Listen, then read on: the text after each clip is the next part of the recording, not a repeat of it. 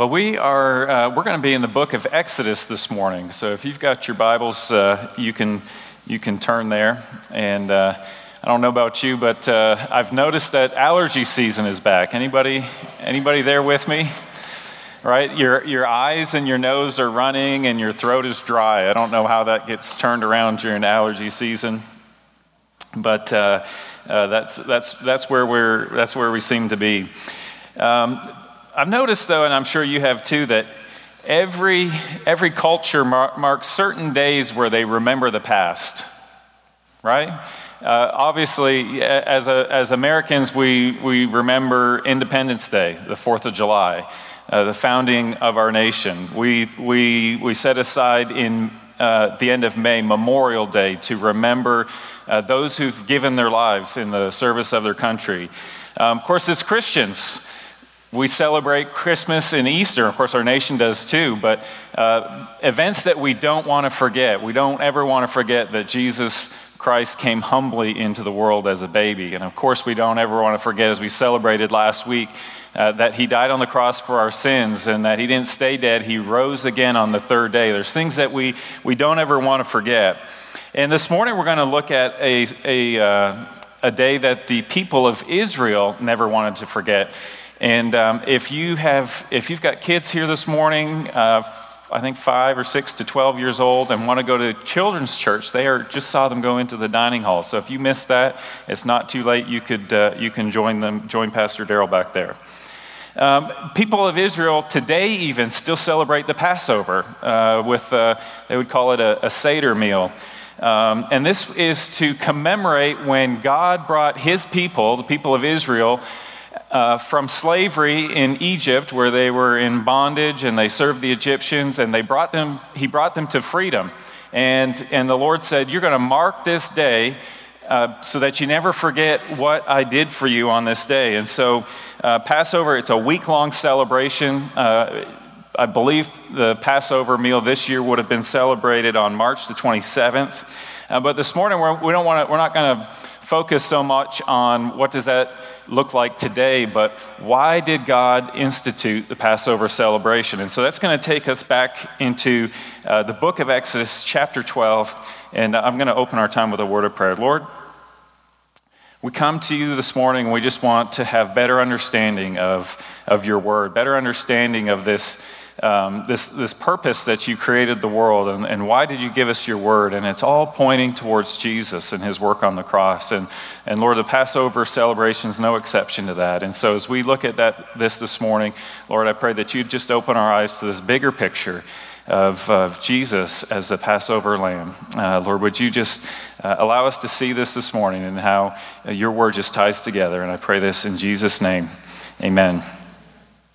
So as we read through the book of Genesis, from the creation of the world, we see that God calls out a particular family with Abraham and Isaac and Jacob. And as you work through the book of Genesis, we read the story of Joseph and how his brothers sold him into slavery and Joseph ended up in Egypt. And it turned out to be a good thing because of the famine in the land. Joseph's family was saved, and there was it was just God. The providence of God was at work all through that family's life. And so, at Joseph's death, or before his death, he brought his family to live with him in Egypt. So this family of Israel was about 70 people. This is, if you were reading the last chapters of Genesis, we're looking at this family. Well, then you flip over into Exodus, and all of a sudden it's 400 years later, and this family of 70 has grown to possibly up to 1 million people.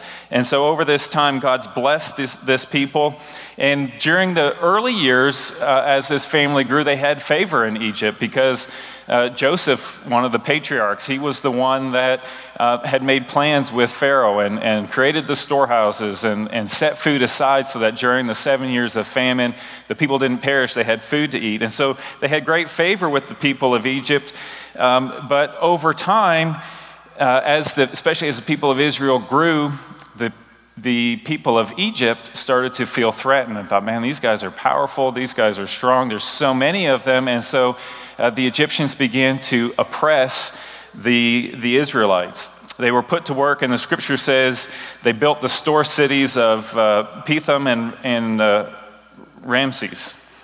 And so it got so bad to the point that Pharaoh said one day, we're going to kill all the Jewish baby boys so that we prevent them from becoming any stronger than they already were. And so it was a terrible place to be if you were an Israelite, the land of Egypt, during these years. And we read it, we'll look at Exodus chapter 2 just for a couple verses, and we're going to look at Exodus 12 mostly this morning. But Exodus 2:23 says, during those many days, the king of Egypt died. This is from when Joseph was first there. And it says, and the people of Israel groaned because of their slavery and cried out for help. Their cry for rescue from slavery came up to God, and God heard their groaning, and God remembered his covenant with Abraham, with Isaac, and with Jacob. God saw the people of Israel, and God knew. And I love that last part there. God saw the people of Israel, and God knew. So the question is, well, what did God know? Well, he knew everything. He knew what they dreamed of, what their hopes and their aspirations were. He knew about the injustice that they suffered. He knew of the oppression that they dealt with. He knew of the harsh conditions that they had to work in every day. He knew how much they could bear. He knew where they fell short and where they sinned and where their attitudes were bad. But he also, this verse says, he remembered that he had made a covenant with their forefathers, Abraham, Isaac, and Jacob. And when I read this verse, I think, man, I know that in our congregation, there's people, some of us are dealing with some difficult things.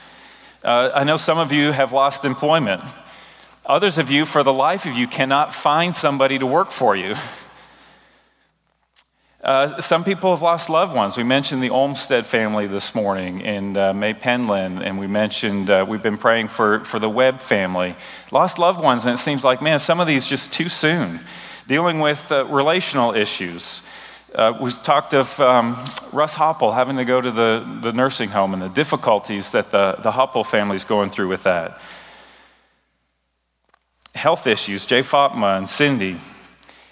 There's real things that we deal with, and the scripture says that when the people of Israel were dealing with their difficulties, that they groaned and they cried out to the Father for help. And I just want to encourage us this morning, God hears our prayers this morning. You know, whatever difficult situation you find yourself in, and you might not find yourself in a difficult situation, and what you're saying to the Father is praise and thanks and just a heart of gratitude. And others are feeling, man, I'm just dealing with this hard thing. We can still call out to God. He wants us to cry out to him, and he still remembers the things that he's promised to us. I'll never leave you nor forsake you. Nothing could separate us from the love of Christ. God is not going to leave us alone in whatever circumstance we find ourselves in. So whether we're praising him this morning or we're crying out to him for help, God is with us. He hears our cries. He wants us to tell him what we're feeling, how it's affecting us. He wants us to ask him for wisdom and for discernment and for guidance. Ask him to lead us like he led the people of Israel, and he'll hear us. So the people of Israel facing slavery, bondage, injustice, just a daily reality that they were not being treated the way that they should be treated.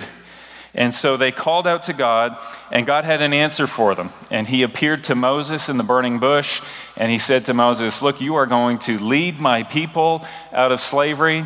You're going to go tell Pharaoh to let my people go. God kind of gave him a brief overview of what was going to happen. Pharaoh was going to say no, but that there would be plagues and that the people would be given their freedom.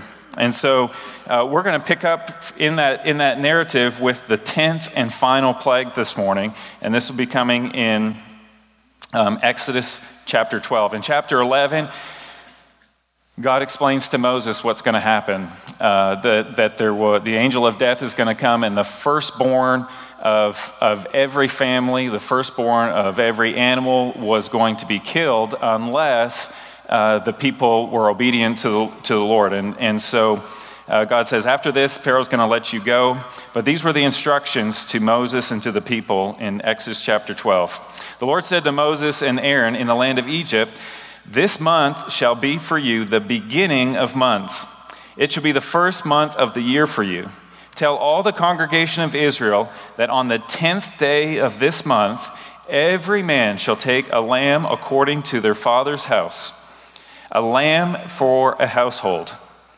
And if the household is too small for a lamb, then he and his nearest neighbor shall take according to the number of persons, according to what each of you can eat, you shall make your count for the lamb. Your lamb shall be without blemish, a male, a year old. You may take it from the sheep or from the goats, and you shall keep it until the 14th day of this month, when the whole assembly of the congregation of Israel shall kill their lambs at twilight. Then they shall take some of the blood and put it on the two doorposts and on the lintel of the houses in which they eat it. They shall eat the flesh that night, roasted on the fire, with unleavened bread and bitter herbs they shall eat it. Do not eat any of it raw or boiled in water, but roasted, its heads with its legs and its inner parts. And you shall let none of it remain until the morning. Anything that remains until the morning you shall burn. In this manner you shall eat it, with your belt fastened, your sandals on your feet, and your staff in your hand, and you shall eat it in haste. It is the Lord's Passover. For I will pass through the land of Egypt that night, and I will strike all the firstborn in the land of Egypt, both man and beast, and on all the gods of Egypt I will execute judgments. I am the Lord. The blood shall be a sign for you on the houses where you are, and when I see the blood, I will pass over you, and no plague will befall you or destroy you when I strike the land of Egypt. This day shall be for you a memorial day, and you shall keep it as a feast to the Lord throughout your generations. As a statute forever, you shall keep it as a feast." And if we were to continue reading in the next 5 or 6 verses or so, God gives the instructions on how they should remember this event year after year, what they should do, how they should celebrate it. But if we skip down to verse 21, we're going to sort of stay in that moment, what was actually happening in that day of the first Passover. So Moses called all the elders of Israel and said to them, "Go and select lambs for yourselves according to your clans, and kill the Passover lamb. Take a bunch of hyssop, which is a plant, and dip it in the blood that is in the basin, and touch the lintel and the two doorposts with the blood that is in the basin. None of you shall go out of the door of his house until the morning. For the Lord will pass through to strike the Egyptians, and when he sees the blood on the lintel and on the two doorposts, the Lord will pass over the door and will not allow the destroyer to enter your houses to strike you.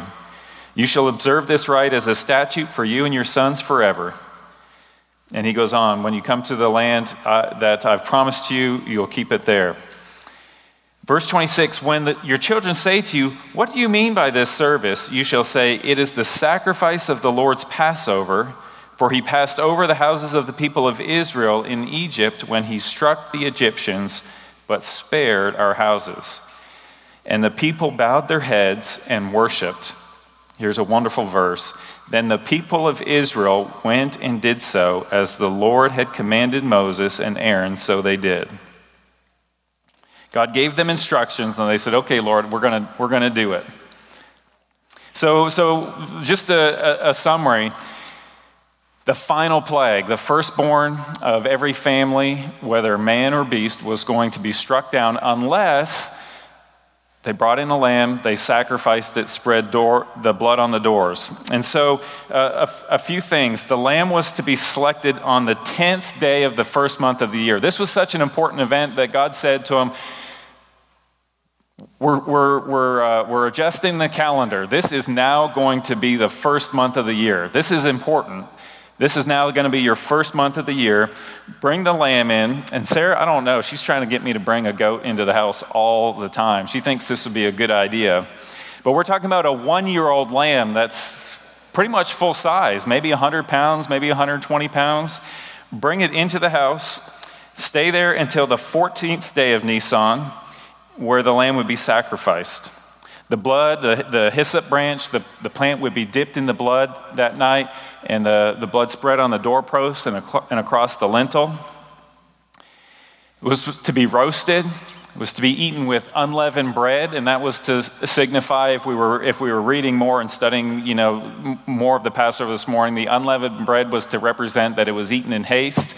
They weren't taking their time here. They were going to eat quickly, and they were going to be ready to move because they believed the promise of God that Pharaoh was about to let them go, and they were prepared to leave Egypt. It was seasoned with the bitter herbs to remind them of the bitter time that they spent all those years in the land of Egypt, where they were treated poorly, where they were treated unfairly. And like I said, they were eaten with the anticipation that Pharaoh was about to let them go. They had their belt was on, their sandals were on, their staff was in hand. They were eating it like they were just waiting for the phone call. All right, let's go. And they were going to be out the door. So I think there's a lot we could study and there's a lot we can learn. There's two things that I want to pull from the Passover, particularly as we look forward to what Jesus did on the cross. And some of you may have heard this morning, I told everybody, we're going to do communion this morning. We're also going to do communion next Sunday. Next Sunday, as we look at the Passover this morning, we're going to look a little more closely at communion next week and just talk about why do we take communion and how the two are tied together.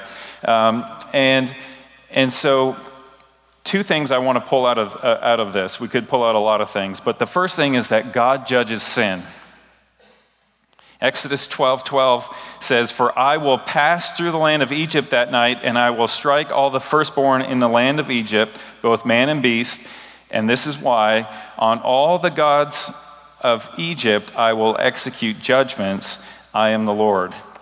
God was showing through all of the plagues, really, but especially this last plague, the Egyptian people during that time, I've read, probably had at least 2,000 gods, possibly more. A god for this and a god for that. And each plague that God plagued the Egyptians with showed that he had power over any god of the Egyptians. And this last plague in particular would strike the firstborn son of Pharaoh. And so the father of the Egyptians' gods his name was Ra. And the people believed that Pharaoh was a son of Ra. So whichever ruler they had, Pharaoh was a title, like king is a title. So the Pharaoh, whatever Pharaoh was sitting at that time, he was the son of Ra. And so to see his son killed that night would be that final blow that God was striking against the gods of the Egyptians to say, I am the only true God. But it was a judgment against Pharaoh as well and the Egyptian people who had unfairly just had the people of Israel in bondage all these years. We see when Moses had his very first interaction with Pharaoh in Exodus chapter 5, it says, Moses and Aaron went and said to Pharaoh, "Thus says the Lord, the God of Israel, let my people go, that they may hold a feast in the wilderness." This is Moses' very first interaction with Pharaoh. And Pharaoh said, "Who is the Lord that I should obey his voice?" Remember, Pharaoh thinks he's the son of Ra, right? So he says, "Who's the Lord that I need to obey him? I don't know the Lord, and I will not let Israel go." And so because of Pharaoh's sin and the Egyptian sins, they were being judged that night. But I think it's also a judgment against the people of Israel. Of course, Scripture in the New Testament teaches so clearly that we're all sinners. Like there's no one that is free from sin, but very specifically, some of the people of Israel were worshiping the Egyptian gods. And we see much later, after they had left and they'd wandered in the wilderness for 40 years and they conquered the land of Canaan, and Joshua was kind of giving his closing address to the people of Israel. So maybe 60 years later or so, in Joshua chapter 24, verse 15, he says, "Now therefore fear the Lord and serve him in sincerity and faithfulness. Put away the gods that your fathers served beyond the river and in Egypt, and serve the Lord." So Joshua, some 60 years later, people are still worshiping these, some of them are anyways, worshiping these Egyptian gods. And Joshua says, it's time to put these gods that your fathers worshiped when they were in Egypt, it's time to put them away. So not only was this judgment of the death of the firstborn against the Egyptian gods, but it was against Pharaoh, the Egyptians, and the people of Israel. There's no one that escapes the judgment of God, and that includes us here today. So the instructions were clear. God provided a way. Bring in the lamb, sacrifice the lamb at twilight, put the blood on the doors, and you will be passed over. So God judges sin, but God also provided a way. Scripture that tells us that Jesus is the same yesterday, today, and forever. God told the prophet Malachi, he said, "I am the Lord, I do not change." Just as God judged the sin of the people where we're reading here in Exodus chapter 12, he judges our sin today too. He knows where we fall short. He knows where we struggle. He knows where we fall short of the glory of God. He knows it. He sees it. And because he doesn't change, he still judges sin today. Romans 6:23 says, "The wages of sin is death." That's a grim message. But God also provides a way. He provided a way for the people of Israel. He provides a way for us today. So here in Egypt, the blood of the lamb was required to appease God, to satisfy. As the angel of death went over, if there was blood on the doorpost, he was satisfied and he moved on. If there was no blood on the doorpost, the firstborn son was killed. God made a promise to them, and if we were to read the full account where the angel of death came, he killed them, there was wailing. Pharaoh went to Moses and said, "Please leave. Take whatever you want and get out of here." And it's a biblical principle that we see over and over again. Even the very first sin, Adam and Eve in the garden, they sinned against God. They knew they sinned against God. They felt guilty. They felt ashamed, so they sewed fig leaves together. I don't know. I've never seen a fig leaf before. But if they're anything like the leaves here in the North Georgia mountains, after a few days, I don't think this fig leaf garments that they had made for themselves were probably very satisfactory. But God made a way for Adam and Eve, and God provided animal skins for them to wear. Now, Scripture doesn't say what kind of animal God killed so that Adam and Eve would have, but quite possibly a lamb. Possibly one lamb for Adam and one lamb for Eve, so that they would have clothes to wear. God covered Adam and Eve through the death of an animal. And so as we read through the Scripture, we see the account of Adam and Eve. We see the account of Cain and Abel. We see the account of Abraham and Isaac. We see now the account here of the people of Israel. All of them in sin, and an animal sacrifice to cover their sin. Judgment was necessary, consequences were necessary, but salvation was also available through God's grace and his mercy. The people of Israel were a chosen people. They were set apart. They had God's blessing on them. God had promised Abraham that he would make them great and that his people would be a blessing to all people. And we see this coming to fruition here in Exodus chapter 12, verse 38. When Pharaoh finally did let them go, it says a mixed multitude went up with them. Very much livestock, both flocks and herds. A mixed multitude. People saw that there was a true God, that he should be worshiped. And because of God's salvation for his people through the blood, a mixed multitude went up. and went with them.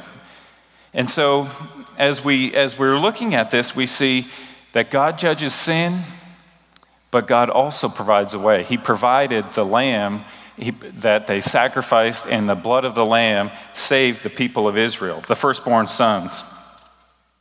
So we have this advantage of being able to look back on history. We read through the Bible, we see this over and over again, and we see that the blood of the lamb was put on the doors, the angel of death passed over, and that the freedom that they got, what kind of freedom did they receive that day?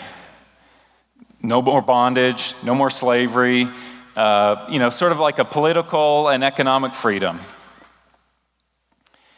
But Jesus, he went to the cross. He was the Lamb of God. He went to the cross and he died not to give us political freedom, economic freedom, but to give us freedom from sin and from death. The Passover is just a picture of what Jesus would do for us, how he would save our souls. The Passover pictures that. And we're going to look at the Jesus' death and communion and how he moved from Passover to communion more next week. But just a few verses that I want to look at this morning. In John chapter 1, when Jesus came to be baptized, John the Baptist saw Jesus and he said, "Behold the Lamb of God who takes away the sin of the world." We can look back now and see how perfectly that fits into the Passover. I'm sure that a lot of people missed that when John the Baptist said it, but some of them would have got it. He wasn't a one-year-old lamb. He was free of defects. He was perfect. He'd never sinned once. He was the Son of God. And when Jesus died, it wasn't just the angel of death passing by. We were declared righteous. We were looked at, and despite the fact that we had sin, God looked at us and he saw the blood of Jesus, and he gives us forgiveness and grace. And that's why we're here to sing this morning, because God's worked in our lives. God has saved us from sin and from death. 1 John chapter 4, verse 10, it says, "And this is love, not that we have loved God, but that he loved us and sent his Son to be the propitiation for our sins." That's a big word, but it's tied to the Passover. So God, that night, he saw the blood on the doorpost and he was satisfied. He was appeased, and so he passed on. And when Jesus died on the cross, Jesus' blood ran. And when we say, "I believe that Jesus died for my sins," God looks at us and he sees Jesus, and he sees Jesus' blood, and he says, "I'm satisfied, I'm appeased." And the wrath of God doesn't remain on us, but we are made children of God. Jesus was the atoning sacrifice for you and for me, and God is satisfied in that. God is a God of love. God's a God of grace. God's a God of mercy. But he's also a holy God. He's also a just God. He's also, he is true to himself, and sin cannot go unpunished. And the only way that God's justice and holiness and wrath can be reconciled with his love and his mercy and his grace is through Jesus' death on the cross. And that's what we celebrated last week. Jesus came and he died for us. He rose again. And so as we look through the Bible, we see stories like the Passover, stories like Adam and Eve, painting this picture of Jesus' sacrifice to come, what Jesus was going to do for us on the cross.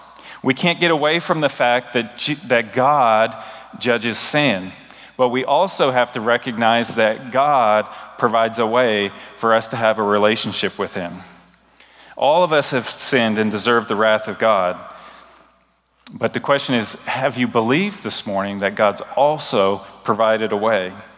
I said earlier, Romans 6:23, the wages of sin is death. That verse continues, but the gift of God is eternal life through Jesus Christ our Lord.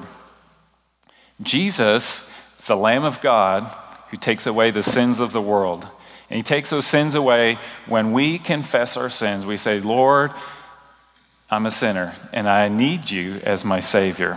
And the Passover, not just an Old Testament, it is an Old Testament story speaking of a specific time and a certain set of events, but it's also painting this picture for us of what Jesus was to do for you and what Jesus was to do for me.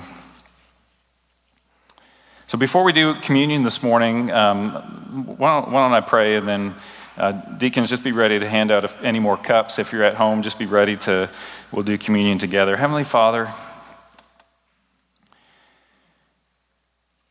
your word, Lord, is just so rich, Lord, and it comes together in so many different ways to point us to you. And Lord, I know we just looked at it just for a minute this morning, this Passover, this time in history when you came and you saved your people. And you saved them, Lord, because they came to you with a lamb. And they had sacrificed the lamb, and they put the blood on the doorpost, and you were satisfied. And Lord, we come to you this morning because of another lamb. We come to you through Jesus. Lord, we say, we're sinners too. We recognize that we've done wrong. We deserve to be punished for our sins. But we recognize that you sent your son. You sent a lamb for us that wouldn't just cover our sins, wouldn't just cause you to look the other way, but it takes away our sin, removes the guilt, removes the shame for those who put their faith and trust in you. And Lord, I just pray that if there's anyone here this morning that's never put their faith and trust in you, they'd say, God, I'm a sinner. I believe that I deserve to be punished, but I also believe you sent your son to die on the cross for my sins. No better day today if you're here this morning and have never put your faith and trust in Jesus Christ to do that right now. And if that's a decision you need to make this morning, you can make it just as you sit there. You could come to someone at the front after the service. We'll have people here to pray and say, I need to make things right with God. I need to make sure that when God looks at me, he sees his son and is satisfied with the sacrifice of Jesus on my behalf. Lord, I thank you that you've given us your word. You've asked us to do things like take communion to remind us of what you did for us on the cross. And so, Lord, as we gather this morning to do that, Lord, I pray that we come with a thankful heart for what you've done for us. Lord, we come with a heart to confess our sins, recognizing that that's why you came, to pay for our sins. And Lord, you ask us to confess those things to you. Lord, I pray that as we take communion this morning, it's with great hope that one day we'll sit at the banquet tables of heaven and eat with you again. Lord, I just ask that you would be glorified in all that we do. Lord, that we would come to you with a thankful heart this morning. I pray in Jesus' name. Amen.